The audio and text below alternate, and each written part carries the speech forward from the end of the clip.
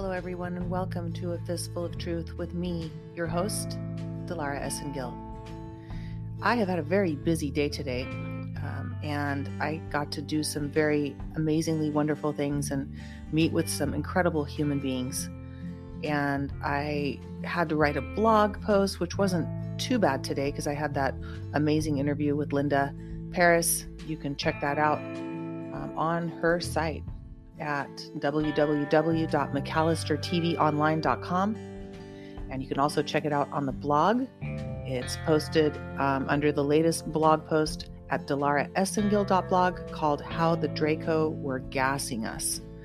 And yeah, that's what was happening, folks, but it has been stopped. So just wanted to thank you, all the listeners who are sharing this podcast.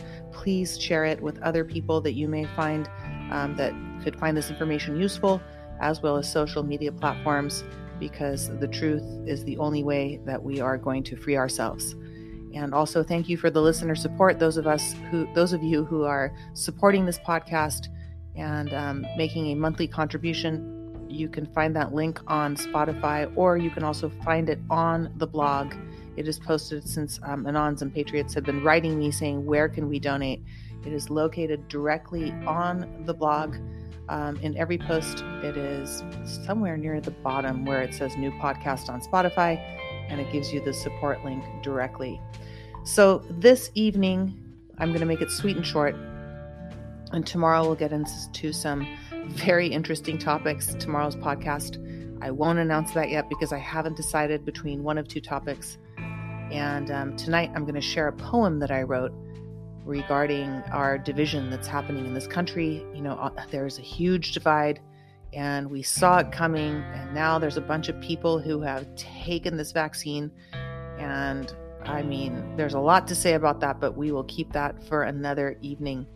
So on August 31st of 2017, I felt compelled to write and publish a poem, and unfortunately, like I said, there's a lot of division that's been going on, but you know, love is the answer. And no matter what happens, no matter who stays and who goes from this earth, because this is all temporary. This is what my dear friend Dr. Emoto used to call Earth School. We are here to learn and move on to the next dimension, and hopefully not reincarnate as a cockroach or some lower level being for being a dumbtard.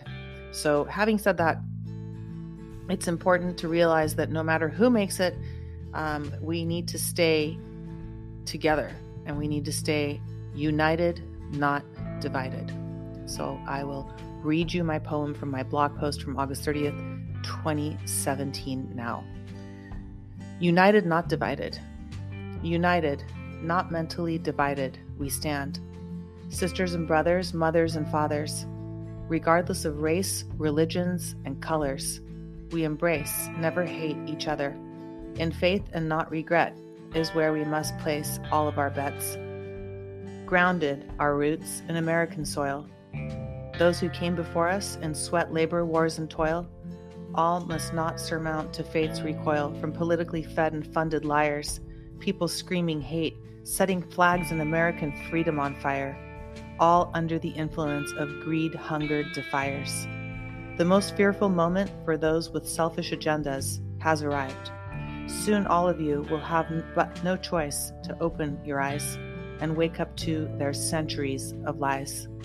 United, not spiritually divided, we stand. Reach out to those that have strayed, upon whose minds the masters have played. Love is what conquers hate, black, white, yellow, or brown, rich or poor, big or small.